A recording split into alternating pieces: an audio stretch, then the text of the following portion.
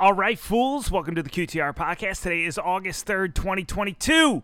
So happy that you are with me for this first one-of-a-kind joint-released podcast that I am doing with my dear friends over at Palisades Gold Radio, only because I had an interview set up with them, and I covered everything that I would normally be saying during one of my own podcasts, so I asked my kind friend Tom Bodrovich over there if he would be all right with me releasing the podcast as my own. And of course he said yes, because they are wonderful. And so what follows today is my interview with Palisades Gold Radio as well. And so I want to give them a shout out. And also I want to shout out the people that continue to support my podcast, like my friends at JM Bullion, my exclusive gold and silver provider. They have been in business for nearly a decade. They've done over $3 billion in sales, and they are the only place that I buy my gold and silver bullion from. Hello to JM Bullion. I love you guys. QTR podcast listeners have their own contact at JM Bullion. The lovely Laura, Laura, at jmbullion.com. You can shoot her an email. You can ask her anything you would like. And of course, if you don't want to talk to her directly, you can just browse the website. They have incredible inventory, discreetly packaged and shipped right to your home so you can stockpile with the rest of the gold, silver, and ammunition that I'm sure you have stockpiled somewhere deep in your basement, or maybe just in your pockets right now. I don't know. This podcast also brought to you by my dear friends over at Rebel Capitalist Pro. George Gammon has teamed up with Lynn Alden, Chris McIntosh, and Brent Johnson, and many other people to bring you an incredible platform to help you preserve your wealth in a world of out-of-control central banks. Rebel Capitalist is a great YouTube channel to follow. George Gammon is a great podcast listen and wonderful resource to help break down exactly how the global macroeconomy and the Keynesian shit show works from the inside out. And Rebel Capitalist Pro is well worth the money. They have some incredible forums, some incredible mock portfolios. You get access to people like Lynn Alden's premium content. I love reading their updates, their macro takes on the market. And George Gammon is a friend of my podcast and somebody whose opinion and insights I value and trust. So check out Rebel Capitalist Pro and JM Bullion. Those links are in the podcast description. This podcast also brought to you by my friends over at the Sanglucci Steam Room, the best piece of software ever put together to help you track flow in the options market, which a lot of times can help you figure out decisive moves in the equities market. Sanglucci and Wall Street Jesus are two must-follows if you are in the industry, if you work in finance. They have been doing the FinTwit thing since I have been around, which is 10 years now. 10 years I've been on Twitter talking out of my ass about finance, and these guys have been around for all of it.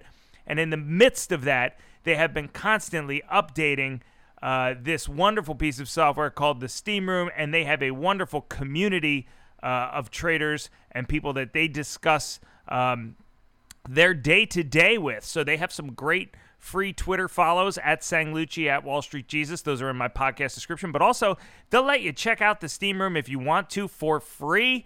No credit card, no bullshit. Just tell them QTR sent you and you want a free trial. Go see my friends over at Sanglucci and the Steam Room and Wall Street Jesus. Love those guys, OGs of tracking unusual options activity. This podcast also brought to you by one of my favorite Substacks to read, Doomberg.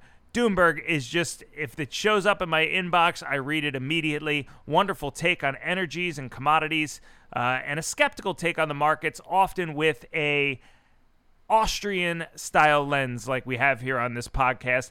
Doomberg, you can check out that link in my podcast description as well. And I want to thank Max Mulvihill, people like Chris Bede, Russ Valenti, Jay Mintzmeyer, my friends over at Investors Live, and all the people that have continued to support me on Patreon. You can sign up and donate a monthly recurring sum if you want to help support the podcast. And also, if you want to help support it, you can check out my blog, Fringe Finance, quotheraven.substack.com. The link is in my podcast description.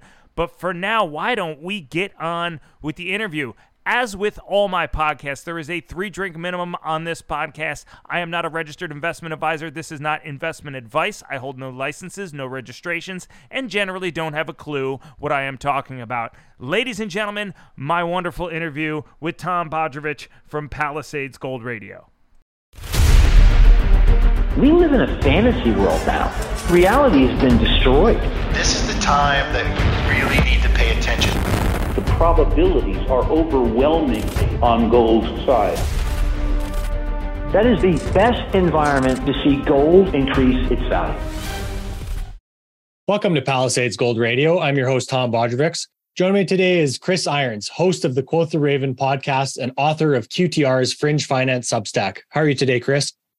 I'm great, Tom. Before we get started, I owe your listeners an enormous apology for the last discussion that we had where the audio quality was absolutely terrible on my part. And I wish I had a good excuse other than I was at the beach and I was being lazy, but that was pretty much the case. I was walking on my way to go surfing that day and I had my phone out in the wind. And, I owe everybody an apology because the audio turned out terribly. And I have too much respect for your show, too much reverence for the content that you constantly talk about and cover that nobody else does. And I have too much respect for your listeners. So I really apologize for that. And I just want everybody to know that that was my fault. That was not Palisades Gold Radio's fault. But now I'm inside and I'm fully caffeinated and I'm talking into an expensive microphone. So, but I just want to get that housekeeping out of the way and just let you also know that I'm very sorry. Well, I appreciate that, Chris. And, the respect is mutual. And there's a lot of research that shows that there's some great ideas that come to you while you're walking. So maybe the sacrifice in audio quality was worth it, considering some of the ideas that we talked about last time. Even if I have to feel like Jeff Spicoli, apologizing at Fast Times for, class was today, dude, I'm going surfing, man. I'll just do the interview while I'm walking through the fucking 55-mile-an-hour winds. No problem. Well, Chris, we've got a lot to talk about today for really newsworthy happenings since the last time we spoke. And I appreciate you coming on to give us your take on this. So why don't we start with a couple of happenings from around China? There's a lot to talk about here. And of course, You wrote last week that China has been spying on the Fed. So how do you think this plays into their strategy of trying to really de-dollarize over the last decade? Well, I didn't write this. I commented on it, but the article in the story was broken by the Wall Street Journal. And the Wall Street Journal was reporting on an investigation that was put forth in Congress, I think by one of the Republican-led subcommittees. And that investigation in Congress was actually based on the findings of an investigation that came out of the Fed, which is kind of funny because after all the dust settled here, and it was found that basically China tried to infiltrate the Federal Reserve. They tried to spy on the Fed. They even almost kidnapped a U.S. economist who was overseas. They apparently detained one of our economists and was asking, we're asking him for commentary on the thought process behind our monetary policy decisions before they would let him go. And lo and behold, the story breaks and Jerome Powell's stance on the story apparently is like, hey, everything's fine. We looked into it. There's no problems. The Fed has great security. And, if somebody was trying to, we're happy that our measures worked rigorously. Our rigorous security measures held up and worked. And by the way, it's nothing we should talk about. So let's just sweep it under the rug, which I thought was baffling because the idea of China trying to infiltrate the Federal Reserve just plays into this long-held belief that I have written about and commented on. I mean, I've only been writing on my blog for a year, but it's about as long-held as you can have for the year that I've been writing. This, years-long belief that China wants to challenge the dollar as the global reserve currency, and China seeks to be an economic superpower on the global stage in a way that, I don't think a lot of people can conceive of. And so this all started about, over the last decade with China and Russia starting to de-dollarize, starting to reduce the amount of exposure that they had transacting in US dollars. In the case of Russia, I think they completely dumped all of their dollar-based FX reserves, all of their treasuries. China did not do that, but both countries in the midst of this had also been stockpiling their gold. And so when you look at the idea of Russia invading Ukraine and the sanctions that were supposedly coming from the West that was supposed to deter Russia from what they were doing, which of course turned out to completely backfire and not do anything at all. I mean, Russia said, yeah, go ahead. You want to implement these sanctions? That's fine. We've got oil and we've got gold, and may the best man win. And of course, the ruble made a V-shaped recovery after that, as I think global FX investors started to realize, that's really where the turkey is, where the meat and potatoes of a country's reserves are, from their productive capacity and their access to commodities and their gold reserves, not in their ability to throw $9 trillion on a balance sheet anytime somebody sneezes and the stock market goes down 2%. And so what we have here with Russia invading Ukraine, and then, you have all these sanctions from the West, is China being driven closer to Russia. Russia and the BRIC nations, I wrote about, this is a stunning story from about that, I think that broke in late June that nobody's talking about, that all the BRIC nations have decided and announced publicly that they are going to be starting their own global reserve currency. Just a bit of light news on a Tuesday that got thrown under the rug. But now you have China that's buying Russian oil, as many on your podcast predicted, as I predicted, as guys like Luke Groman predicted, and George Gammon and all these super smart guys, all these people that predicted would happen. China buying strategic Russian oil assets, which of course are selling for a discount, or at least were selling for a discount when the conflict in Ukraine started, which, I mean, those are just wonderful purchases that are going to benefit China for decades to come. You have a recovery in the ruble as Russia seeks to close out their sales of oil in rubles or in gold and not in dollars. And you have this situation where China and Russia have been forced to ally themselves, not even forced, they have kind of voluntarily allied themselves with India, with Saudi Arabia, with the BRIC nations, and they've become a unit together. And now the West and our fiat currency, and as John Anthony West would say, our striped toothpaste and all the other innovations that we've come up with over here, including the ability to print $9 trillion again every time the stock market sneezes. We're on one side. And then all of a sudden on the other side, you have these nations with these enormous productive capacity, enormous quality and quantity of commodities, this enormous respect, at least it appears like, for sound money that we don't have on the other side. And so is it any surprise to me now that what we've seen this week with Nancy Pelosi wanting to go over to Taiwan has begat more verbose rhetoric from China? No, it doesn't. And I wrote this morning that I think Chinese equities could very similarly suffer the same fate as Russian equities in the not too distant future, because I think China has made up their mind that they want Taiwan. I think Russia had their mind made up about Ukraine, and China had their mind made up about Taiwan ahead of time. I think they both play a long game. I think that their efforts to de-dollarize over the last decade were not a mistake. I think the fact that Russia waited to do this until Joe Biden was in office is not a mistake. I think that them waiting to do this until the United States was suffering from serious inflation is not a mistake. I think the fact that the supply chain, much of which comes from Asia, comes from China, is gummed up at the moment, whether that be on purpose or not, and we can talk about COVID lockdowns, and that is not a mistake. I think the timing is precise. I think it's surgical. And I'm not sure that, hopefully our intelligence agencies over here, who did a good job, at least in predicting that Russia was going to invade Ukraine, hopefully they understand that this is all part of a longer game as well. But China infiltrating the Fed, that just fits right into the long game that I think China is playing here. And it doesn't surprise me at all. As I wrote in that article, I have a little bit of experience in analyzing US listed China-based equities. With that came a little bit of work with some Chinese nationals, with a little bit of understanding about, how the Chinese government works. I'm by no means a CIA analyst. I'm by no means an FBI analyst. I'm not an expert, but I think I know slightly more. I have slightly better pulse of the ethos of this country than the average person.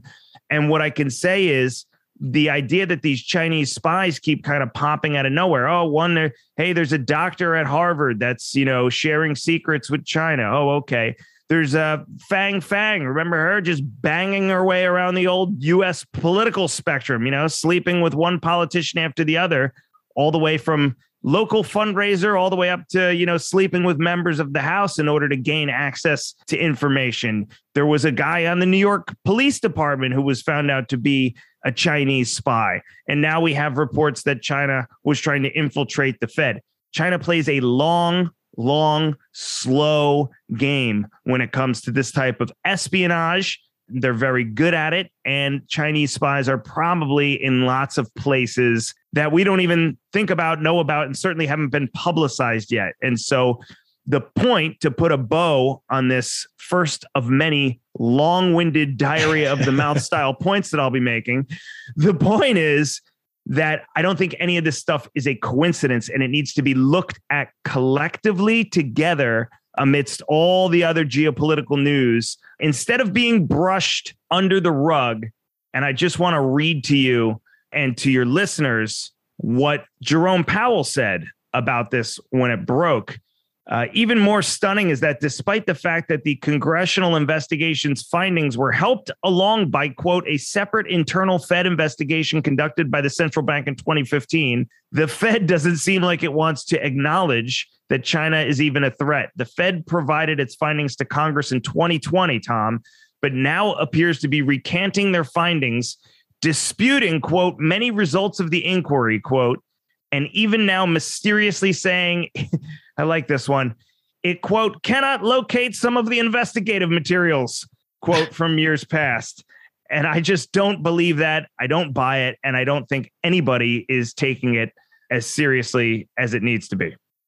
Well, and to that point, Chris, you and I were chatting a little bit about that when you sent me that story last week. And the point that I brought up, and maybe it's worth expanding on here, is if you think that maybe that was strategic, that they kind of downplayed and brushed to the side this idea that there was Chinese espionage in the Fed, maybe because they don't want, the idea to be brought forth that they might be doing the same thing in return towards China, and or strategic again, when the BRICS plus nations come out and say, we're moving towards this other currency. Is it not strategic to just kind of ignore those things? It might be, right? We might be trying to do the same thing. We might be trying to infiltrate, China's central bank with double agents and spies. And maybe it is them just playing it down because either we're doing the same thing or because they just think it's bad PR to come out and say, hey, we handed over the fucking Excel spreadsheets to somebody that shouldn't have had them. Maybe that's what it is. But I've seen enough over the last 10 years, Tom, for me to also consider that maybe they just don't think it's a threat. Maybe they just aren't taking it as seriously as they should be. And I'd hate if that was the case. Mm-hmm. And to anybody who hasn't taken their red pill yet, I hate to ruin it for you, but there is a case for just ignorance, for us just not understanding what's going on. And I think it's happened more than once. I hate to bring up these politicians that fell for this Chinese spy. And I wrote in my article, look, I mean this in the nicest way possible, but there were U.S. political officials that were sleeping with this Chinese spy who, not necessarily the best looking individuals. This Fremont Mayor, Bill Harrison, I'm sure he's a nice guy. I'm sure he's a wonderful guy, happens to probably be 350, 400 pounds, and when some dainty 110 pound nubile Chinese, mid 20s staffer comes up to you and she can't wait to blow you. And you're thinking to yourself, hey, maybe she really likes me. I'm sorry, but you're just a little naive in that type of situation. So I'd like to say that it's just not us being naive, but I think there is a chance that that's the case. There's also a chance you're right, Tom. There's also a chance that maybe we're doing the same thing.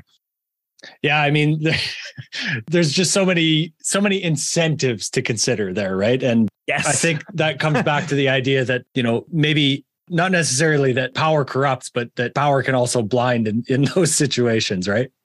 Sure. Yeah, absolutely. I mean, I don't know. Maybe this guy just, maybe it would have been the same thing if he just went to the bar.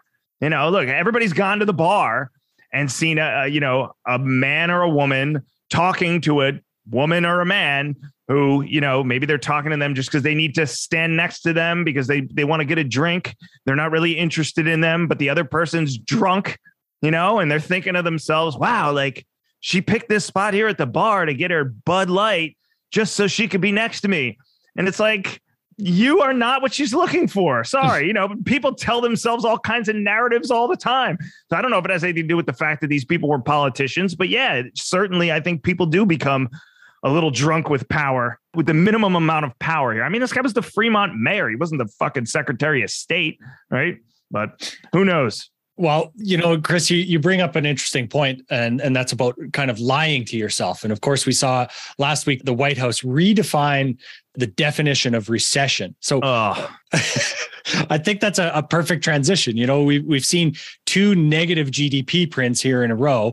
So why is it now that we have to decide that we have to redefine the definition of recession? Is it because there are more nuances to consider what constitutes a recession? Or is it that we're just, the old saying of the fox guarding the hen house, the Fed calculating its own CPI figures? Is that the same type of situation there? Well, the byline, I wrote about this last week on my blog, and the byline to the article that I wrote was, don't let them insult your intelligence. This one is a layup.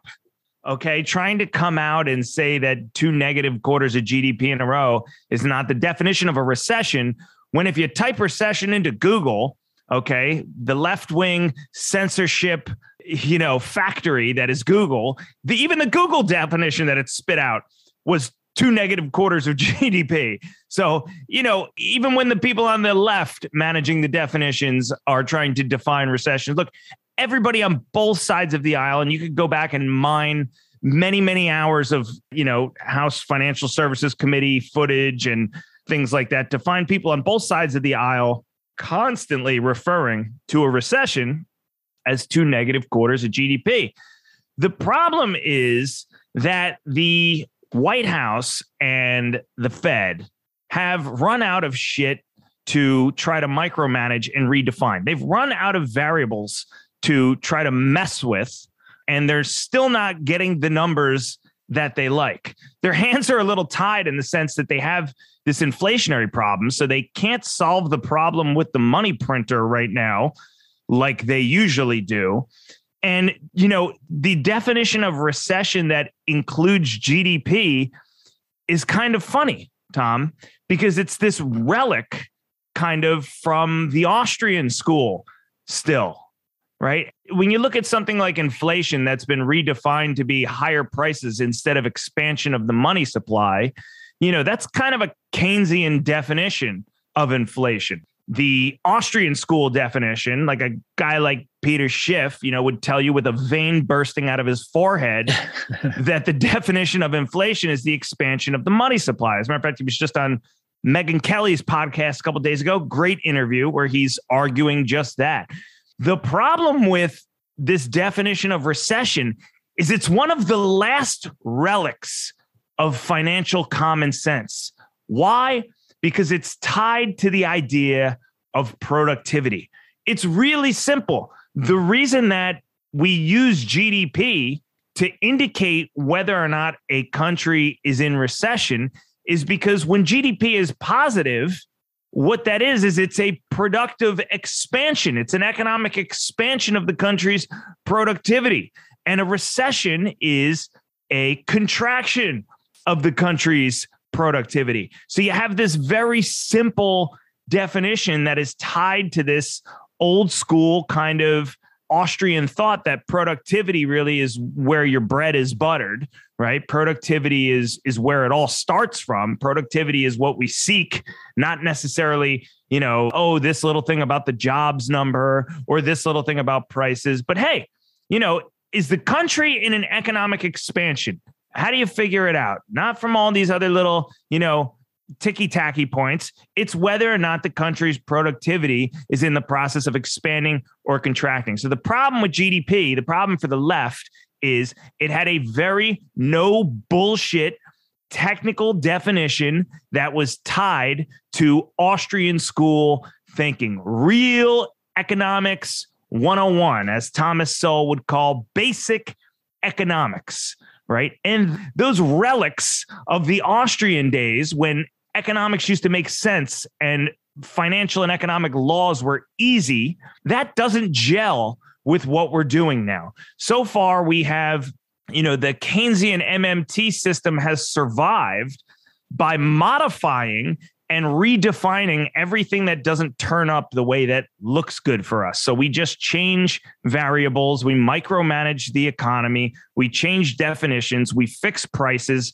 in order to try to arrive at some kind of result that we think we can pass off as a result that's an indicator to most people of a healthy economy, right? So why do we focus on jobs and this dumbass 2% inflation target? Well, we do that because if we had sound money, those numbers would be absolutely horrifying. So we focus on the things that are convenient in order to try to play off as though the economy is doing well, when really what we're doing is we're just perpetuating this bubble. And GDP was one of the last kind of old school, definitions that hadn't really been fucked with. Peter Schiff said on this interview he was doing, I've been in the industry for 40 years or 50 years. And he said, recession has never been defined other than the definition of 2 quarters of negative GDP. So it's not a partisan thing.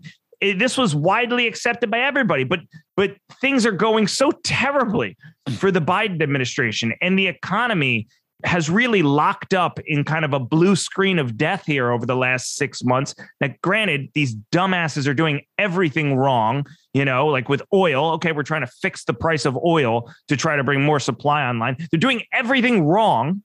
They have to go through all the wrong answers before they arrive at any decent ones. But this was one of the last quick fixes for them. We'll just come out and we'll put Yellen out there. Okay, that is not the definition of recession, she said, just like that. That is not the definition of a recession. That's not the technical definition of a recession.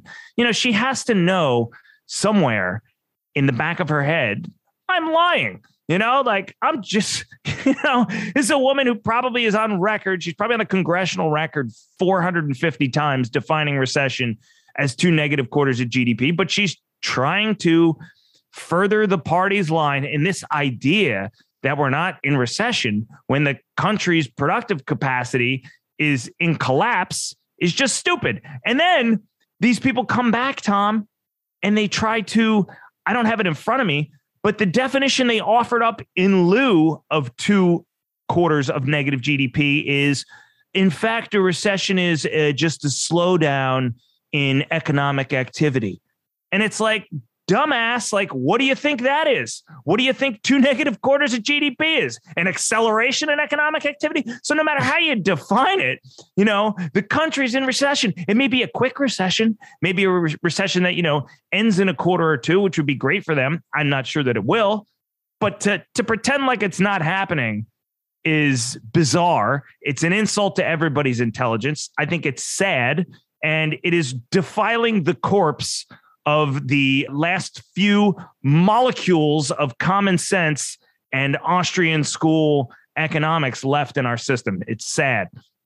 It could also be dangerous, though, could it not? If we're not worried about recession and people, don't, maybe people that aren't aware of the things you and I are, but they hear recession might be coming. Okay, maybe I should be saving some money instead of spending this. Could that maybe exacerbate the next financial crisis by changing all these definitions and ignoring just sweeping the problem under the rug? That's a great point. I just wrote an article like 2 days ago called "Lying About the Economy Will Only Make the Coming Crash Worse." And the point of the article is, look, if you think that this hike in rates that we've had here, I mean, here's a fun fact for you. When the market took a shit in December of 2018, when Steve Mnuchin had to, quote, call the banks. Remember that?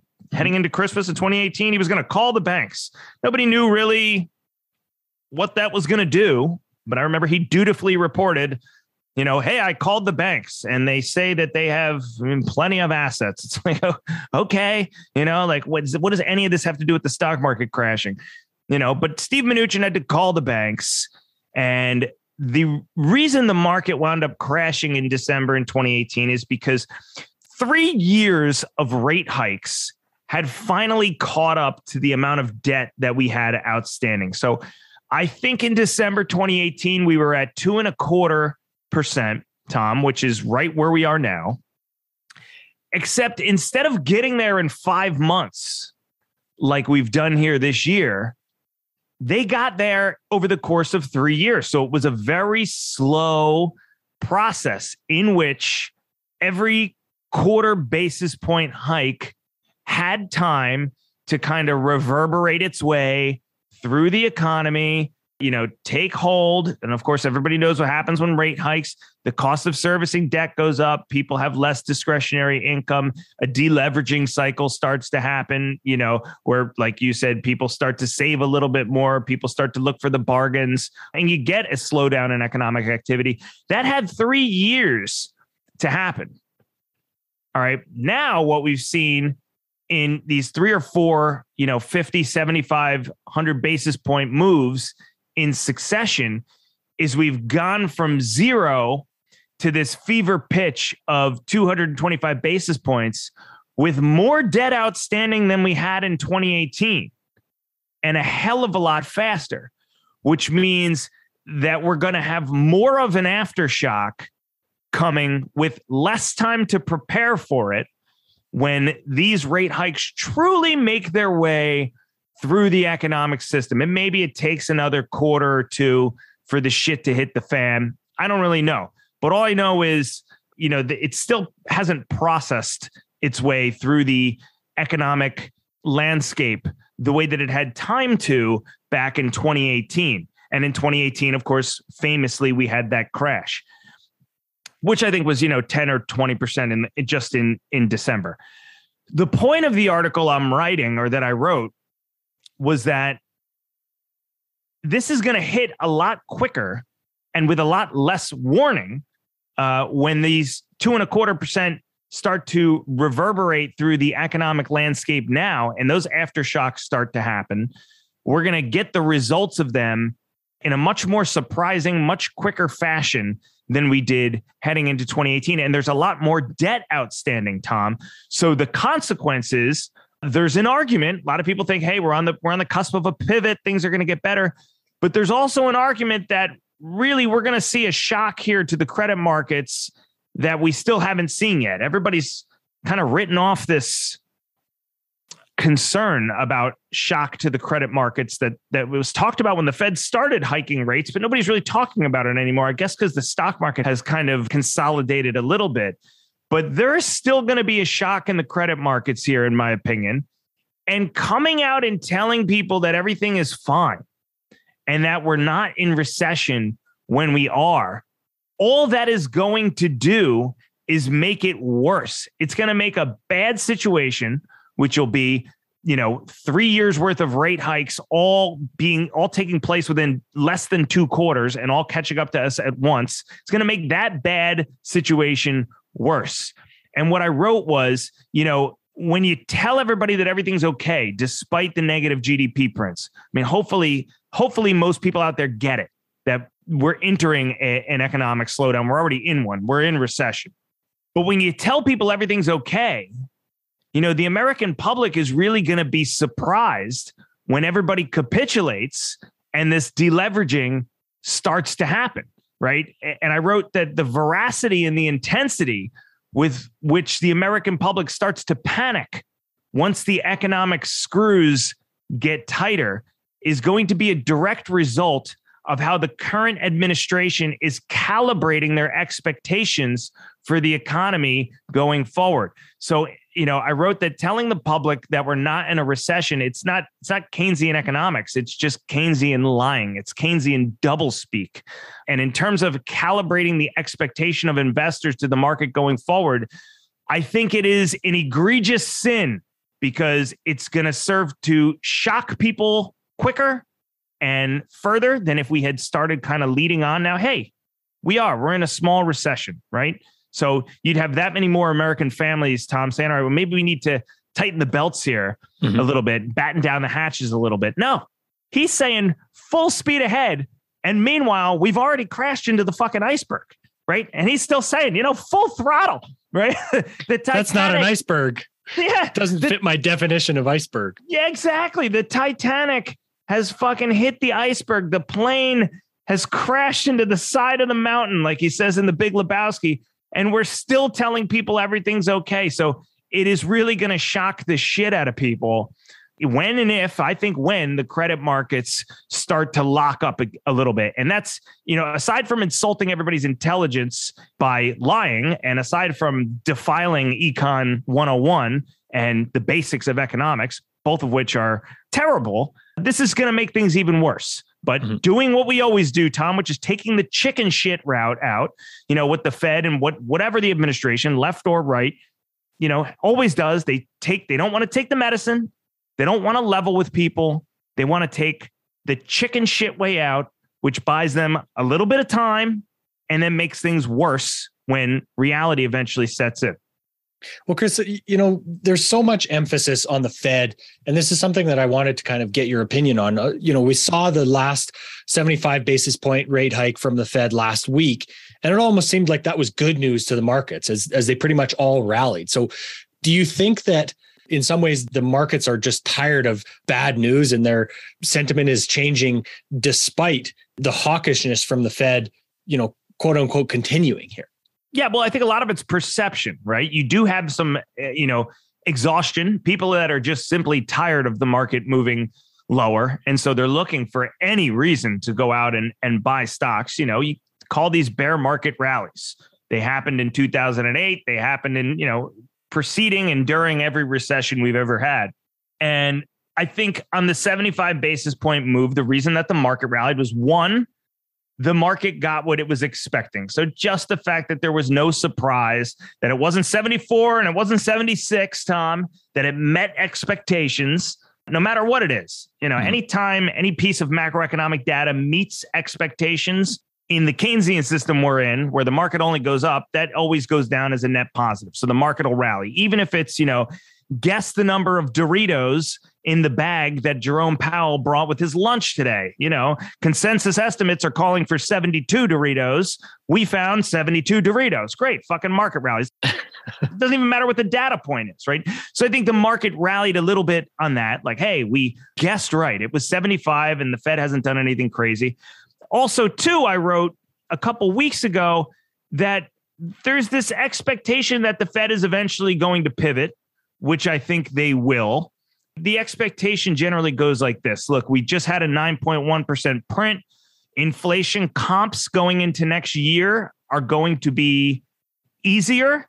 Doesn't mean inflation is going to stop or really even that it's going to slow, just that the comparables going into next year are going to make it appear as though, inflation at least isn't accelerating parabolically. That doesn't mean that we're not still going to be having debilitating, brutalizing inflation that will crush the middle class. Just means that the number that pops out is going to look nicer than 9.1%. And I think that there's a chance that even with real rates at -5%, -6%, the Fed is going to declare some sort of victory over inflation if that comparable CPI number starts to come down.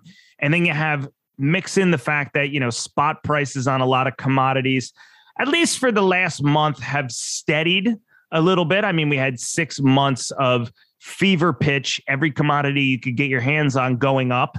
So what I noted a couple weeks ago on my blog was, hey, look, at least for July, the spot price of a lot of commodities, not all of them, but for a lot of them, including this CRB commodity index that I was looking at, has come down a little bit for the month. So you have this confluence of factors that lead some people to look at the most optimistic of scenarios, which is that the CPI number comes down a little bit.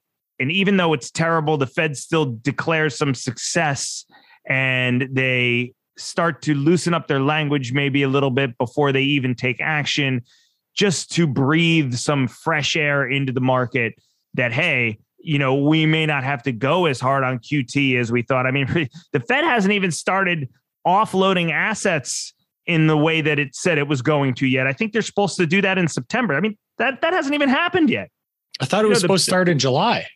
I thought so too, but I was reading yesterday that they haven't hit full throttle yet. I don't think they hit full throttle until September. So The point of the matter is, we're out here talking about a pivot already, but we haven't seen the data to support that. And while I think it's possible, I think, that's the narrative for people that are going in and buying stocks at a price that's still historically, if you're looking at market cap to GDP, could be 20, 30, 40, 50% higher than the mean that we would usually see after a recession. So is it a fool's rally? Is it a fool's kind of bear market rally? It might be. Is it possible all those things that I said in the optimistic scenario happen? Yes, I do think it's possible. That is, in essence, is the Fed just tipping the scales between tightening policy and allowing inflation to blow off a little bit. It just becomes how they're going to deal with the situation going forward. There's two ways to do it, right? You can default on the debt or you can allow inflation to run rampant. So this would be them kind of tipping the scales more towards inflation. And, the article that I wrote was called Inflation, Recession, or Both. And it was talking about what is that balance going to be like? Where's the Fed going to arrive? Are they going to allow inflation to run a little bit more rampant so that we don't, so it doesn't appear that we have a recession? Or are they going to bring us, further and deeper into recession in order to try and quell inflation a little bit more? And so the language we've seen out of the Fed over the last week still appears to be that they want to continue to fight inflation. They're still posturing as though the fight against inflation is the number one priority. I don't know what happens after the next print. I don't know what happens if the market crashes another 20, 30, 40% from here. I don't know where the Fed put is. I don't know what point it is, where Powell just pisses himself and says, I can't take this anymore. I can't take the political pressure. I can't take the idea, even if I have to let inflation take hold, I can't take the idea of turning on CNBC one more morning and seeing the S&P down, So maybe at some point he says, we'll just let stocks go up in nominal terms just to kind of relieve this pressure, because the politicians, they don't get it. They don't understand. They would probably, like somebody like Elizabeth Warren, who is talking a lot of shit about Powell, she would probably rather see the stock market go up than the inflation number come down. Because to her, the stock market equals the economy, which of course isn't true, but it's the appearance that things are going well when they're not. So, it's about going forward here and what balance the Fed wants to strike. I forget your original question, to be honest with you. That's okay. You're known for these rants that kind of encompass everything. And there's so many of these different ideas that need to be tied in. Well, what the hell was your original question, though? Honestly, I can't even remember because I went down further in my notes here. Then I don't feel bad. Well, Oh, you were asking about the market. You were asking about why the market was rallying after that 75 basis point hike. So that's why I think the market is rallying. But I think, again, to go back to the point we just made, don't be caught off guard if the credit markets just suddenly seize up one morning when we wake up, when nobody's expecting it. Because I think, the train wreck that has already happened is catching up to us now. We're just waiting for it to show up in the market. So don't be fooled in thinking that this little pop up in the market here based on this, I guess you would call it optimistic narrative, wherein inflation still runs bananas. Don't be fooled into thinking that everything's fine, because it isn't. Mm-hmm. Well, Chris, the thing that I wanted to kind of move on and talk about a little bit is, obviously you and I are both fans of precious metals. That's why most of our listeners are here, right? So, I've been getting some emails or texts and messages here from listeners that have been asking if I have lost faith in the precious metals, considering the price action over the last couple of months here. So how would you answer that question? I would answer it simply, which is how could you have possibly lost faith in precious metals when you have China and Russia who have banded together and basically said, we're going to defect from the entire global economy as we know it. And what we're going to fall back on are our gold reserves. And this is why I've long held that these countries are going to reinstitute some type of gold standard. They're going to back their currency with gold, because if they do something like that, they are just, they're raising the bar in a way that I'm not sure the West, that the EU, that the Fed can react to properly. I mean, if you're China and you want to go out and become a global economic superpower and you have all the productive capacity in the world and you're already in this giant period of volatility now, well, what the hell else is it to just go take Taiwan and say we're back in the digital yuan with gold? End of story. And everybody else, like Russia did, we're going to continue to produce oil. We'll take rubles and everybody else can fucking sort it out. The rest of you, the rest of the global economy can sort it out. But here's what we're doing. We've got this gold to fall back on. We've got these commodities to fall back on. We're not pulling out of the war. You can kick us out of SWIFT. You can take our McDonald's. We'll fucking build our own from the ground up, with like what they're doing. They're coming up with the Russian state-run Starbucks and McDonald's replacements. And I don't think China might be far behind. And what is allowing them to do that? What's giving them the confidence to be able to do that? And it is this stockpile of gold that they have been putting together. Tom, we've talked about it before, but it is estimated that China has vastly underreported its gold reserves. And so, I talk about this with Andy Schectman all the time, which is, what if China comes out tomorrow and they say, hey, we actually have 10 times more gold than we ever let on. And by the way, we're backing our currency with it. Have a nice fucking day. That is what would enable them to do that. So from, the ownership of gold, which everybody knows a finite resource. It's been money for thousands of years. It's used in industry. It's got, great productive use. It's all these wonderful properties of gold that have given it 5,000 years of cred, if you will, as a reserve currency. And then really at the end of the day, as the one thing that you want to have, if you want to win the economic game underneath it all, the reason that central banks hold it in reserve. So to anybody that says that this $200 plunge in the price of gold here off highs, or, $300 or $400 off highs here, is a reason to bail out on the metal, I think is insane. I think it's absolutely crazy. And listen, I think that if China does that and Russia does that, either of these countries come out and back their currency one way or the other. Look, Russia's accepting gold for its oil. That's not quite far off from backing its currency with gold. That's pretty close because in essence, they have a petrocurrency. Oil is basically their mainstay, their big flagship national commodity, right? It would be like if China started accepting gold for party favors, that's their that's the extent of their productive capacity. Of course, I'm being hyperbolic, but the point is that that's not far off from backing the currency with gold. So anybody that isn't paying attention to this and thinks that, everybody's just kind of giving up on gold here is crazy. And I think that if either of those countries come out and announce that they're going to back this new global reserve currency with gold, or they're going to back the digital yuan, China's digital currency with gold, we're going to see a rush to buy gold that I'm not sure historically we've ever seen before. And I also think that if in the US, the Fed pivots that optimistic case that we're talking about, and I wrote about this the other day. I just said in that same article talking about, hey, is this 9.1% print and actually, a reason to go out and buy stocks? I laid out the case that I just laid out to your listeners. But on top of it, I said, gold's going to go at the same time. Because when the Fed decides to switch back to an easy money, gold has fallen here over the last 6 months, 3 months, under the guise that the Fed has this inflation thing under control, Tom. The dollar's up, gold's down. Rates are going up. We're in control. It's time to play hardball.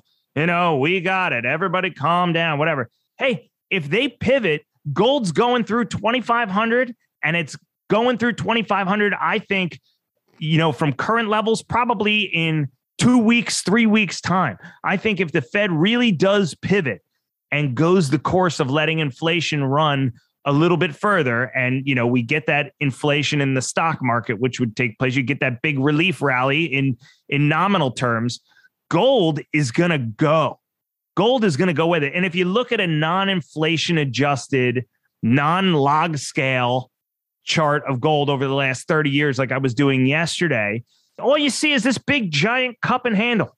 And you think about all right, well, what's the next catalyst going to be? Is it going to be these countries returning back to the gold standard, or is it going to be the Fed pivoting? But I think either one of those is going to send gold through the fucking stratosphere. And I think that miners have been under a little bit of pressure, not only from the falling price of gold, but also due to the increase in fixed costs, or variable costs rather, because of commodity prices going up. Right? Everything costs a little bit more. A lot of the oils, especially diesel fuel. Yeah, exactly. The diesel fuel used in mining, those things have gone up.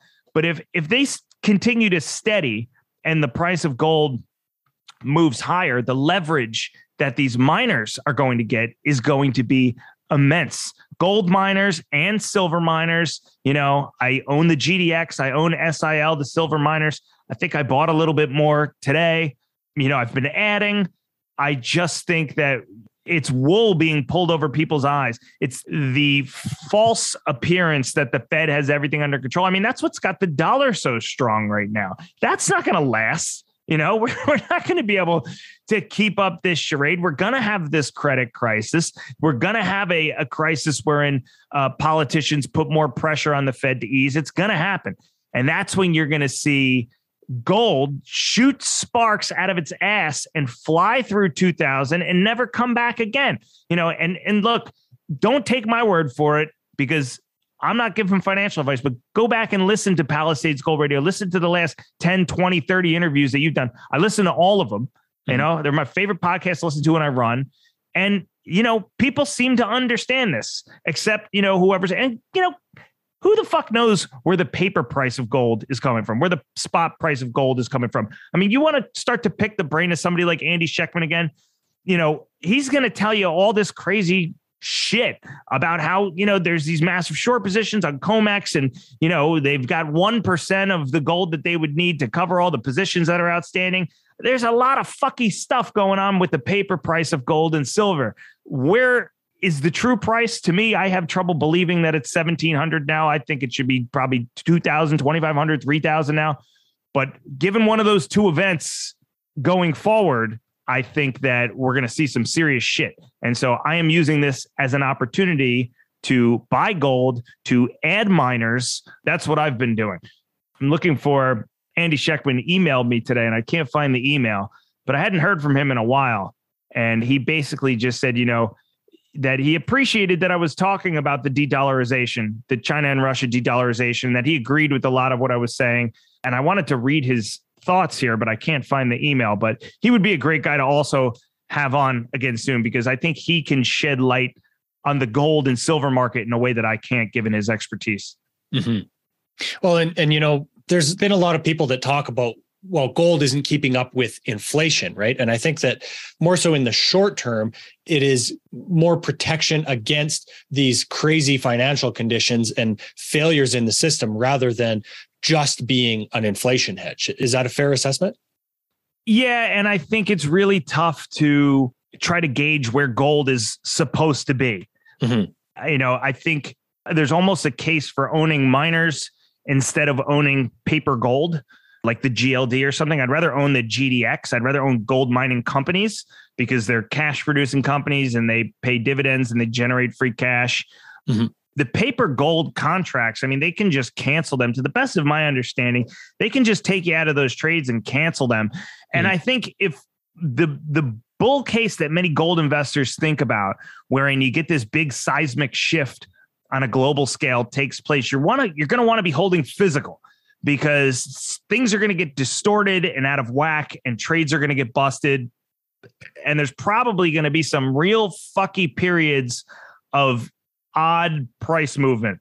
You know, you don't get a $300, $400, $500, $600 move higher in the price of gold over a week or two without some things blowing up. Somebody's blowing up somewhere. I don't know where it is, but you know, the people that are messing around with paper gold are likely to get carried out of trades. The people that are messing around with leverage on gold and silver, you know, to the short side are going to get carried out. And then you'll see like what we're seeing in crypto now, which is all these over levered companies that have overextended themselves, unable to bear the brunt of a price movement in the wrong direction.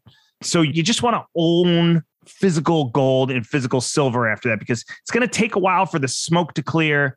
And then the next discussion you have to have is whether or not countries are going to nationalize miners. And that I think will be even further down the road, because if you believe in this case that gold and silver are eventually going to back the currency again, which I think is a real case that I think has to happen. I think it really does have to happen.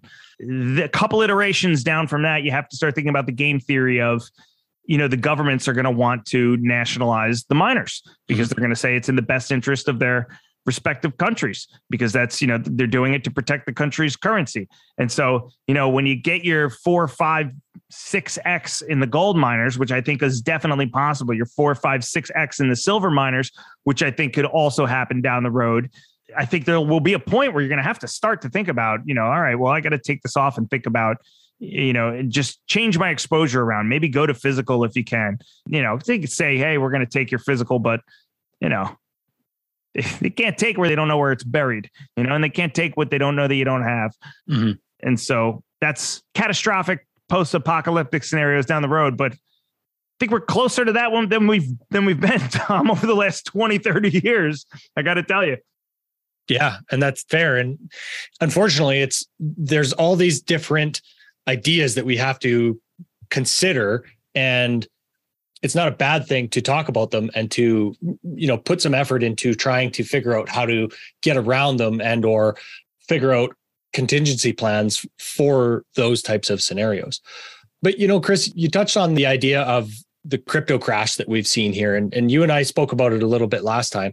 And one thing you've talked a lot about on your show was maybe we'll be kind and say the interesting ideas of Alex Mashinsky and how he sees gold as being a yieldless asset, and yet crypto somehow being able to generate a yield. So now that we've seen Celsius file for bankruptcy, do you think there are more risks for the crypto space at this time that are right at the doorstep? Or do you think that for the time being, we're out of the woods?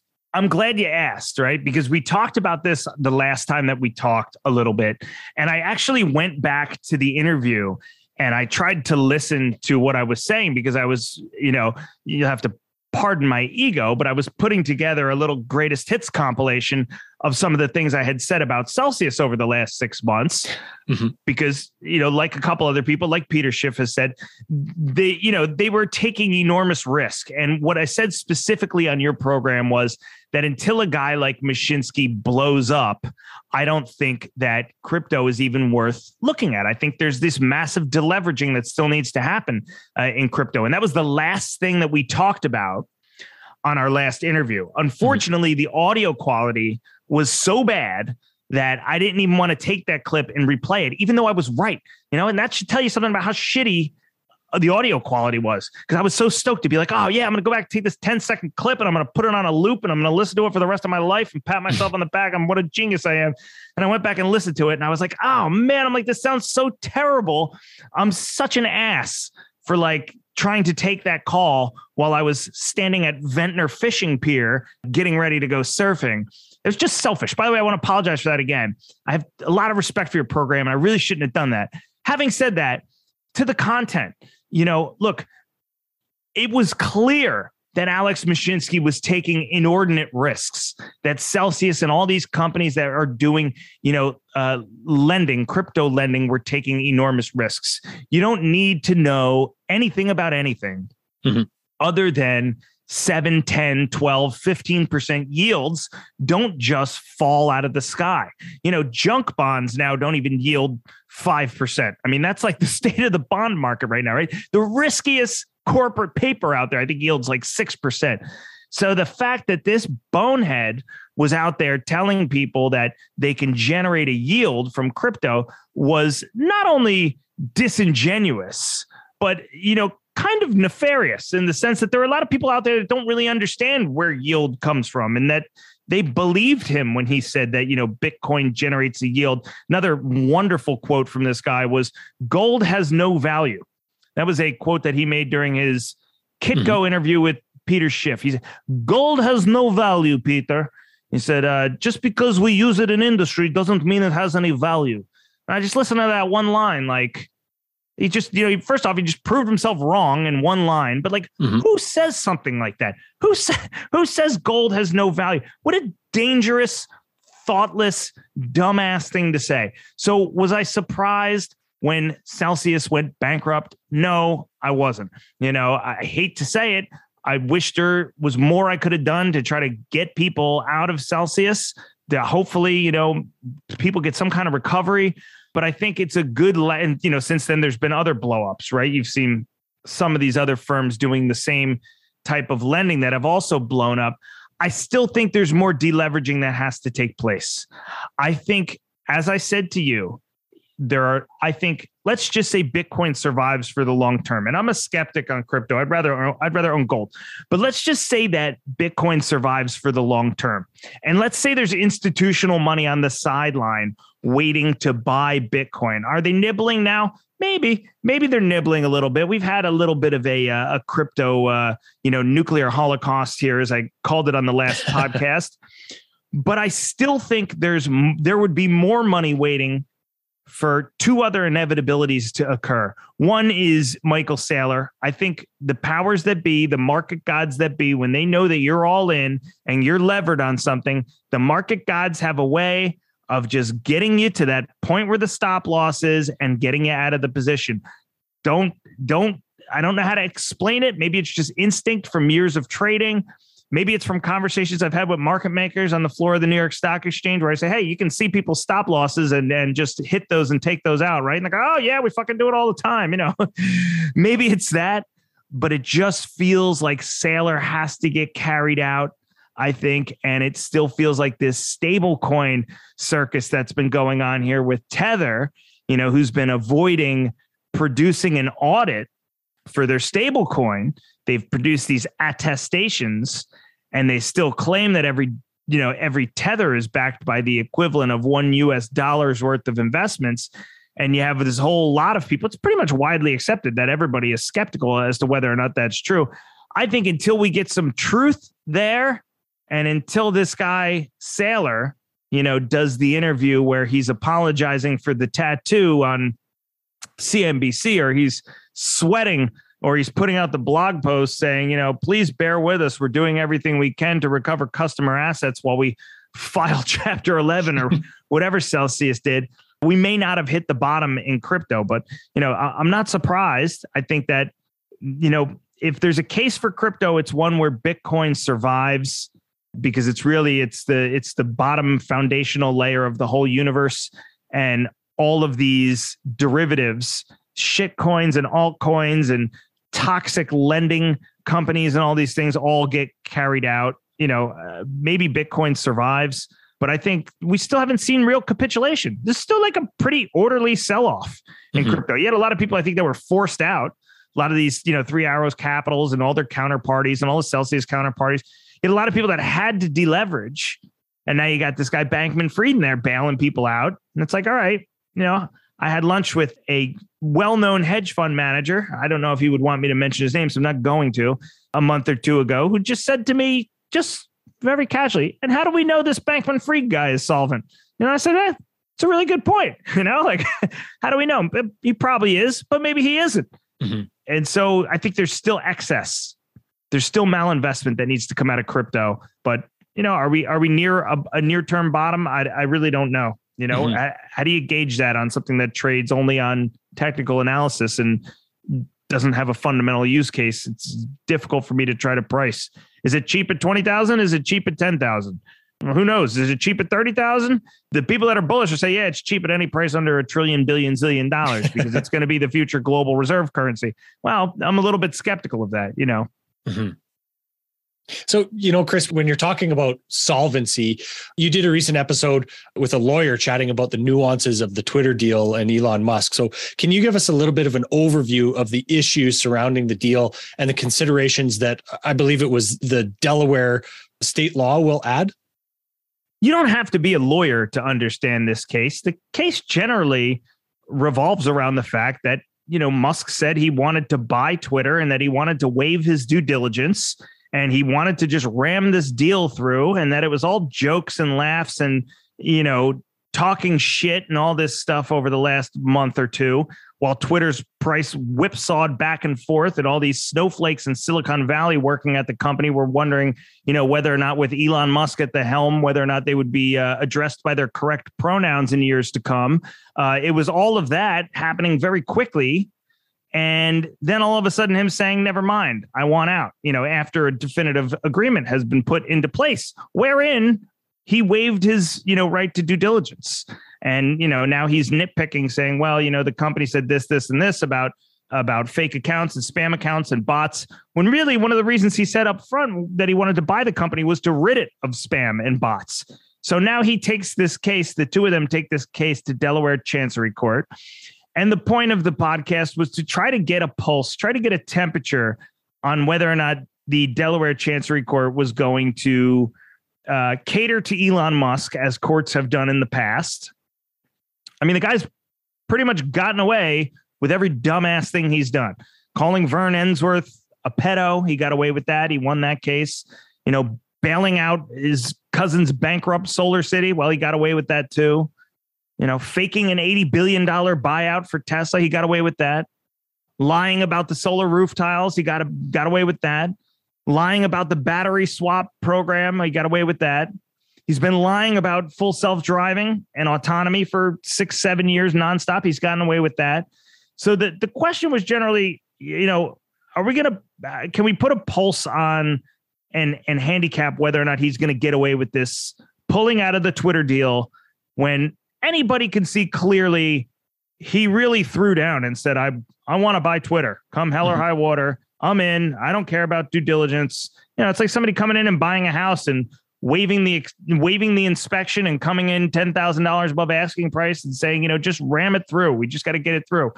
And the point of talking to Montana Skeptic, who I was speaking to, who happens to have a JD from a little community college called Yale. I don't know if you've ever heard of it, and was a practicing trial attorney for several decades.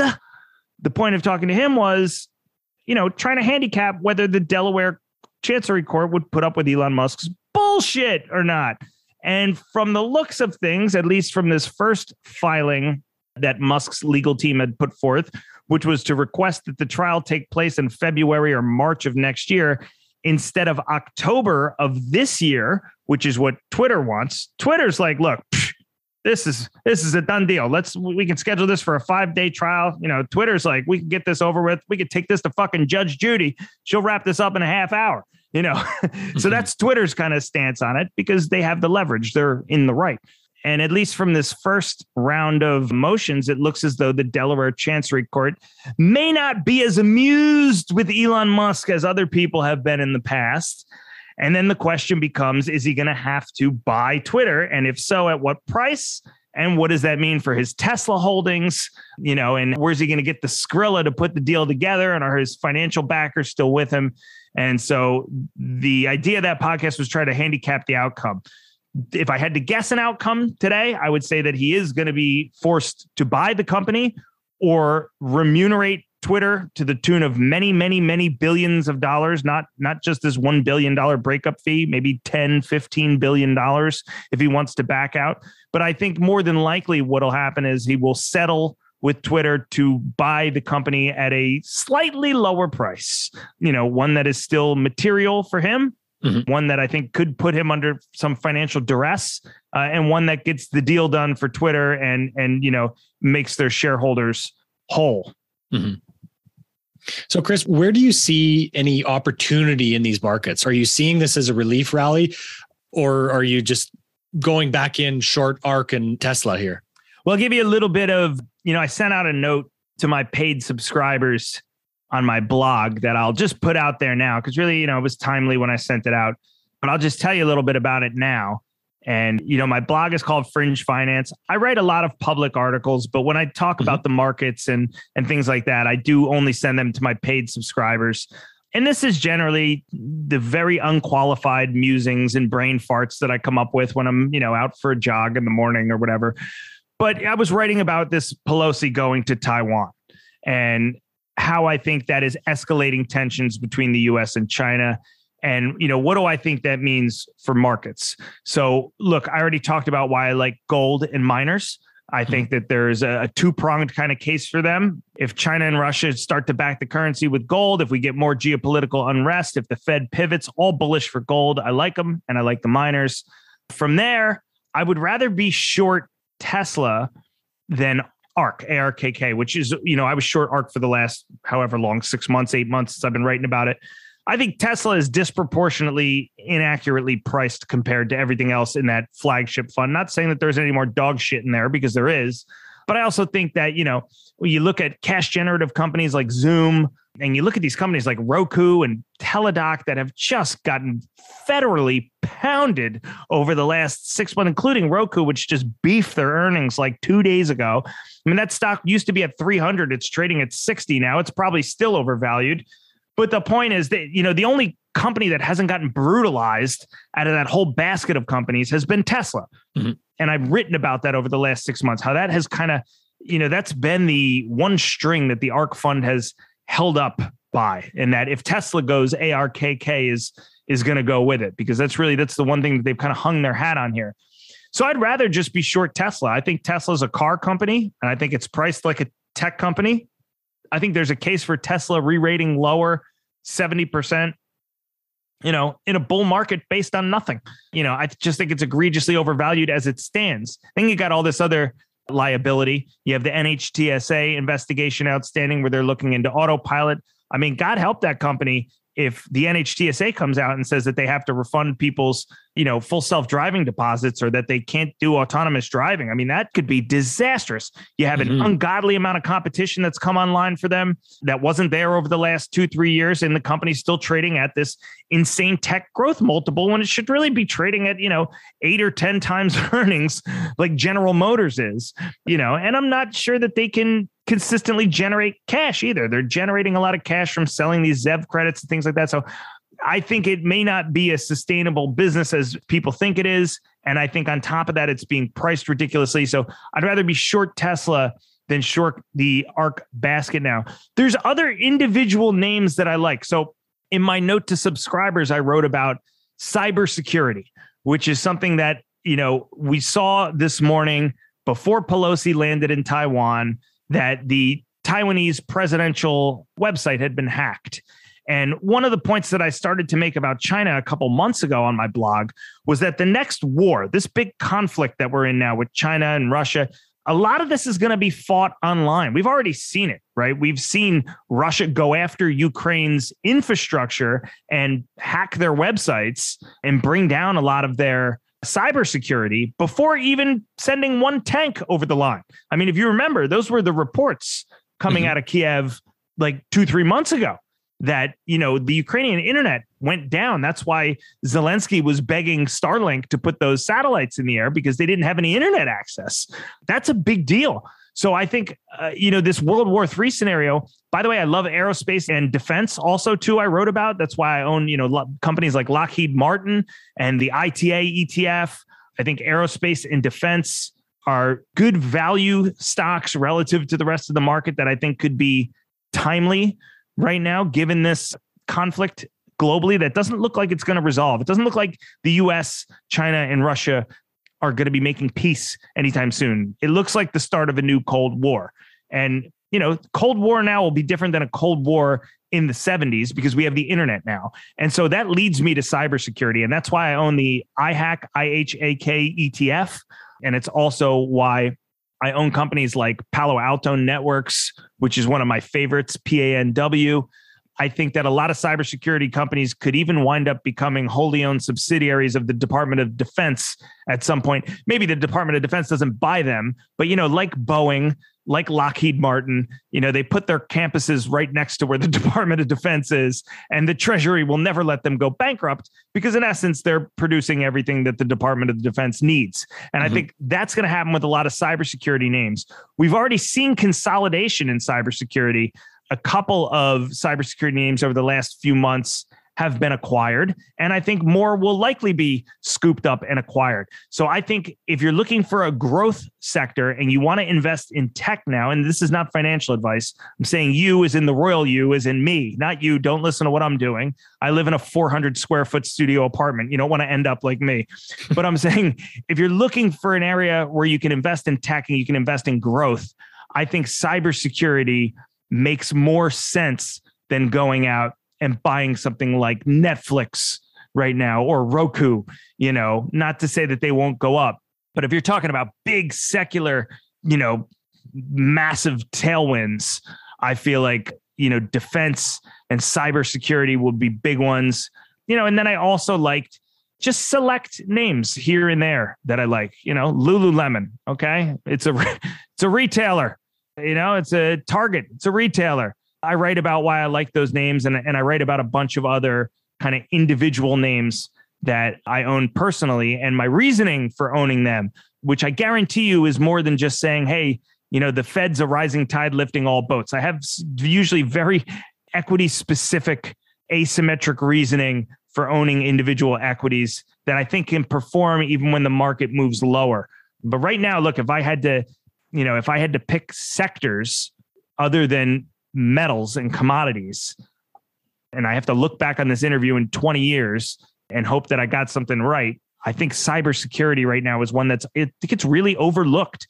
I wrote about it when the conflict started, just basically writing that, this is a wartime sector that people don't even realize is a wartime sector. When the whole thing with Russia and Ukraine started, Lockheed and Northrop Grumman, whatever the fuck their name is, I feel like Joey Diaz.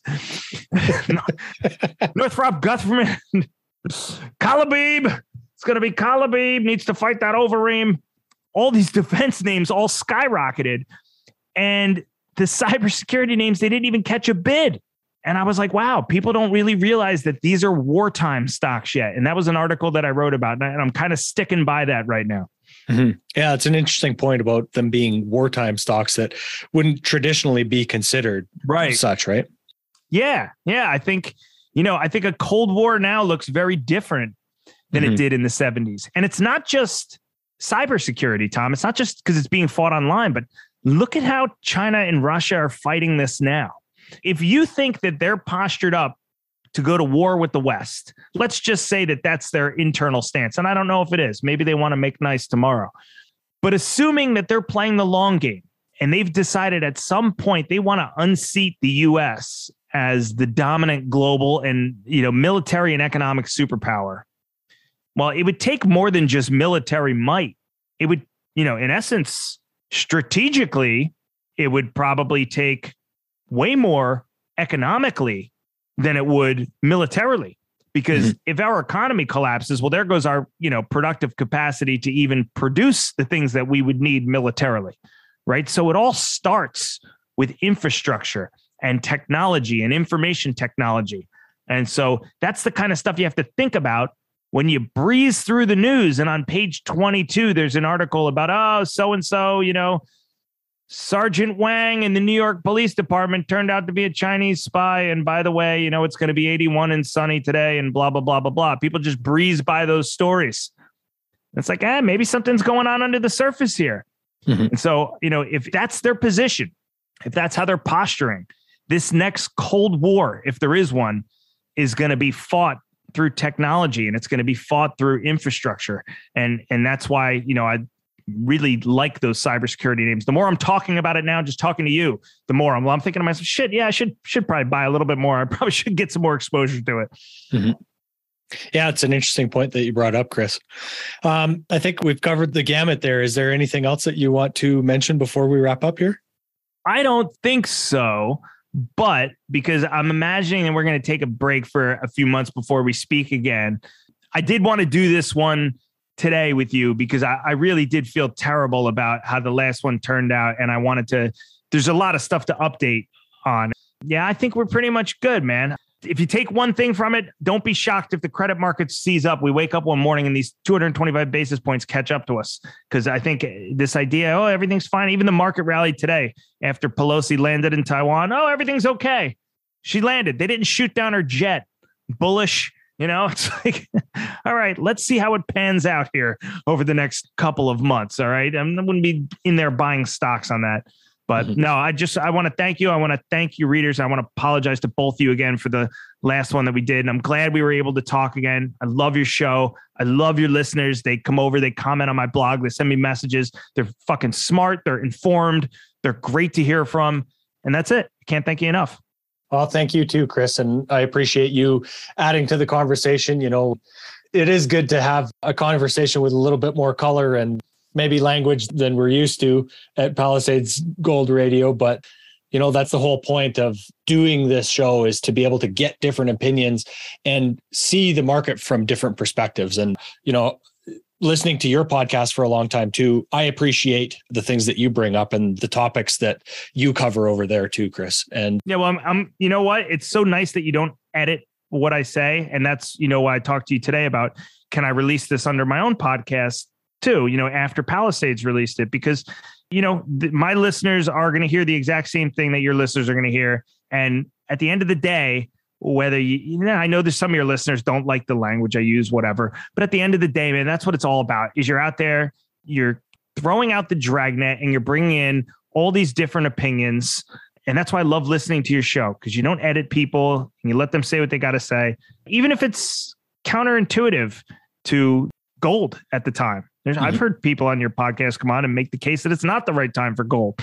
Well, and that's, I go out of my way to try and find those people simply because I want to see, maybe we're wrong. Maybe we've missed something. And even when I do typically try to find somebody that is bearish on gold, it seems to be more so for the short term and not so much for the longer term. They're worried about trying to catch a bottom rather than thinking about it in the longer term protection wise that gold seems to offer. And if you're an investor and your goal as a human being is to either protect or preserve your wealth and or preserve the financial security and physical security of the people that you love, right? If that's what your goal is in life, you don't really care if somebody isn't in your echo chamber. What you want is everybody to lay out the facts as objectively as possible on the table. And then you want to kind of take those and be able to make what you determine to be the right decisions based on that. So the more objective opinion you get, whether it fits your current narrative or not, the better. Because if your end goal is like what mine is, which is to just stay informed and to just maybe try to, get people thinking a little bit differently and maybe look at the other side of the coin, even if I'm not even investing that way. That's what you need. You have to have the discourse, and in an age where it's all about censorship and it's all about, a couple of people in San Francisco determining that a bunch of other people are, spreading disinformation because they have different opinions and people being banned off social media and all this shit. That's all we can hope for, man. And that's what gives your program integrity. And that's what's above all, what's really important. I would take integrity and a good faith, coming from a position of good faith over, somebody that's just going to tell me what I want to hear any day of the week. Yeah, I couldn't agree more, Chris. And, the idea of not being censored and being able to have access, the internet has given us access to more opinion and information than we've ever had before. Right. Yeah, it might take some time to filter through that. And I think, as the old saying goes, sunlight is the best disinfectant. Right. There are going to be bullshit opinions that are going to be expressed from time to time. And the more objective we can be, just figuring out our own opinions based on many different data points is the whole goal of this show. And I think my viewpoint in general, because there's so many things that we can look back on over the last 2 years that have come out to be blatant lies. And yet, Right. despite best efforts and censorship, there's a lot of people that have picked up on that. And I think that that's important. And there's not ever been a time in my mind that I am aware of where the blatant disinformation campaign that we have seen has been so managed in the West. And I don't think there's a lot of people that are aware of the extent to which that information is being filtered. Yeah. And when you have the media so eager to carry water for whatever the official narrative is, whether it's wrong or it's right, just out there carrying water. You know, Rachel Maddow saying, if you take the vaccine, there's no way you're going to get COVID, right? Just shit like that. Mm-hmm. Like just lies. Just this bill that they're trying to fucking put through now, Tom, is called the Inflation Reduction Act. And it's got like $430 billion in new spending in it. I mean, that's what we're up against. And we're up against a media machine that will happily, with a smile and makeup on, tell you that, you know, it's called the Inflation Reduction Act. So that's what it's going to do. It's going to reduce inflation when, you know, it's just more government spending. Mm-hmm. So that's why having a counter narrative is so important. Even if it turns out, even if the vaccine is safe and it turns out that, you know, it's doing way more good than harm, you still have to be able to hear the other side of the story.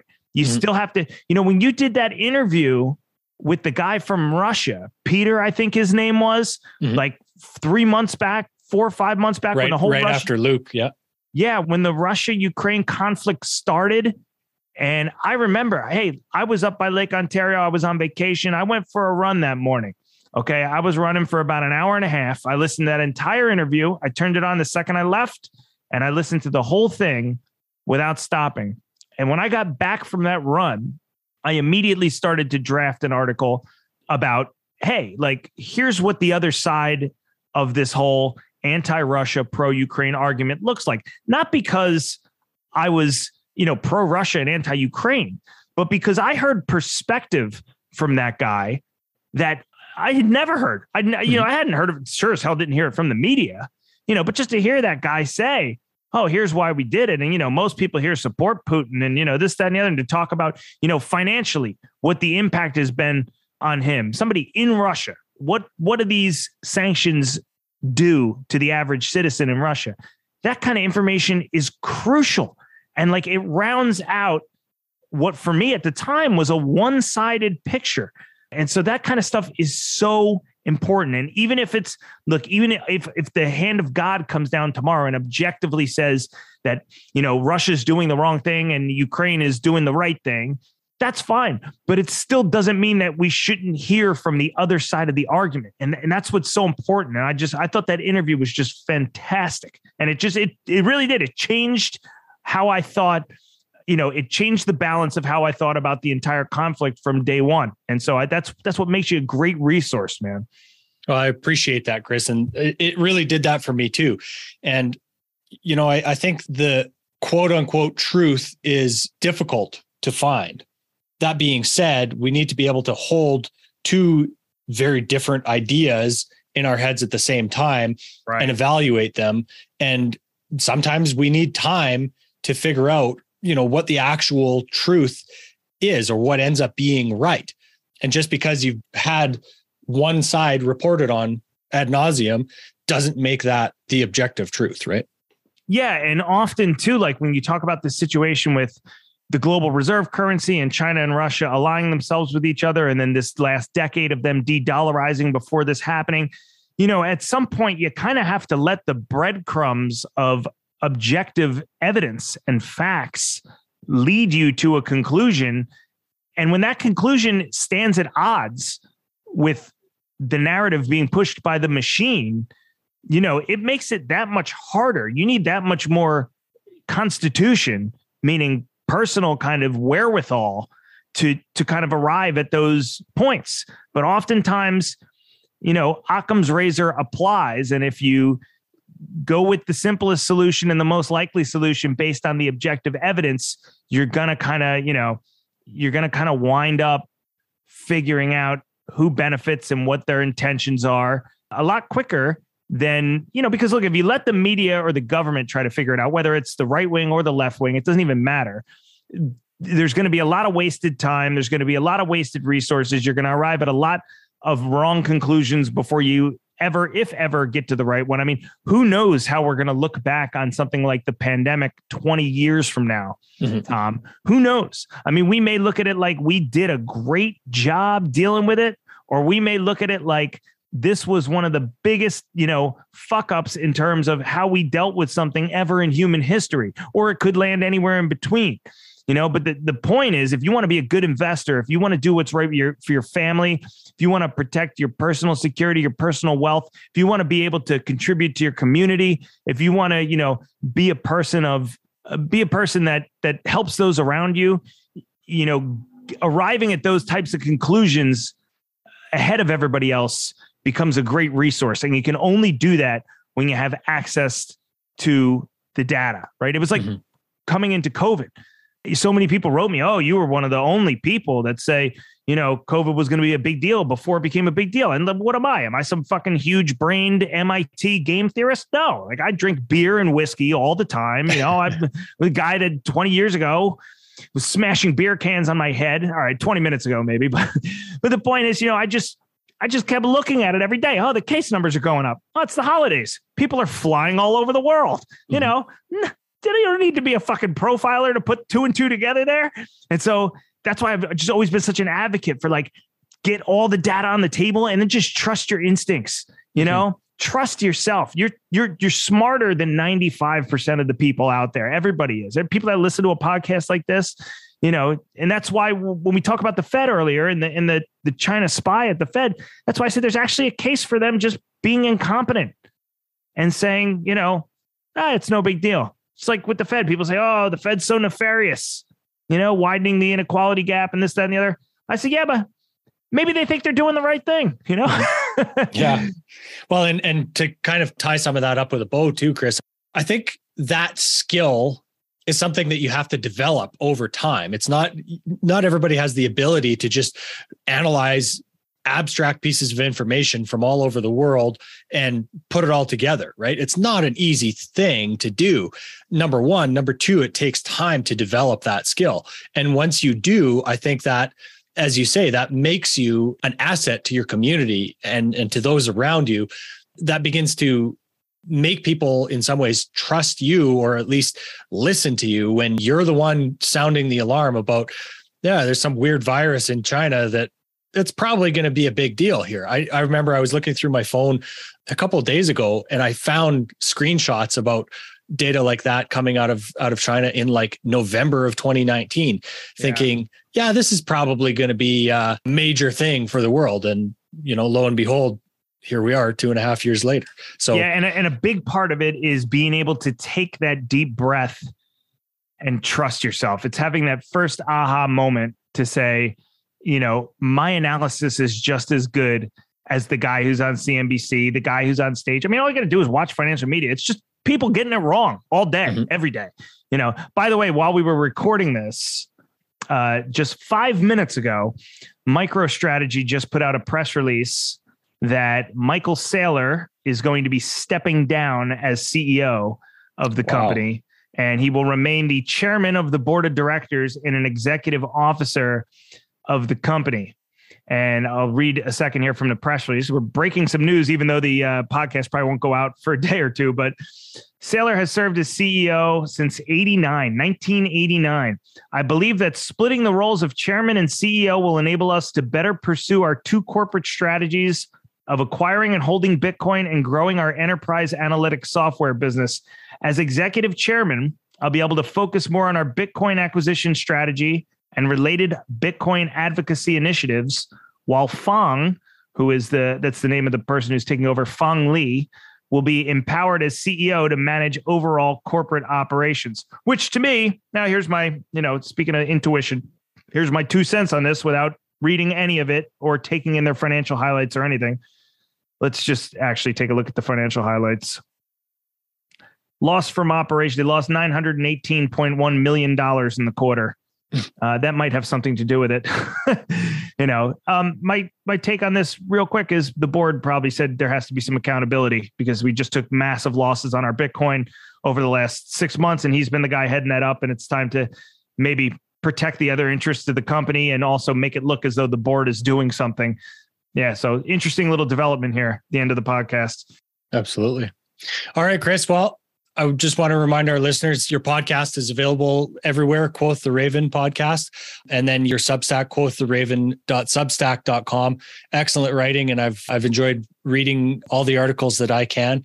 And of course, on Twitter, you're just a wealth of information as well at QTR Research. Chris, I want to thank you so much for your time today, man. Really appreciate it. Thank you, brother. And now we can finally take a couple months off from each other. I'll catch back up with you in Q4, probably. Maybe we can talk. All right. Sounds good, man. Always happy to have you back. Thanks, Tom. Bye-bye. Take care.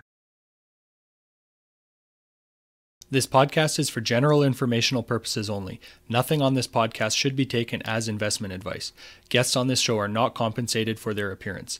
Listeners are urged to educate themselves and make their own decisions. Do not base any investment decisions on the information contained. To view our full disclaimer, please visit our website.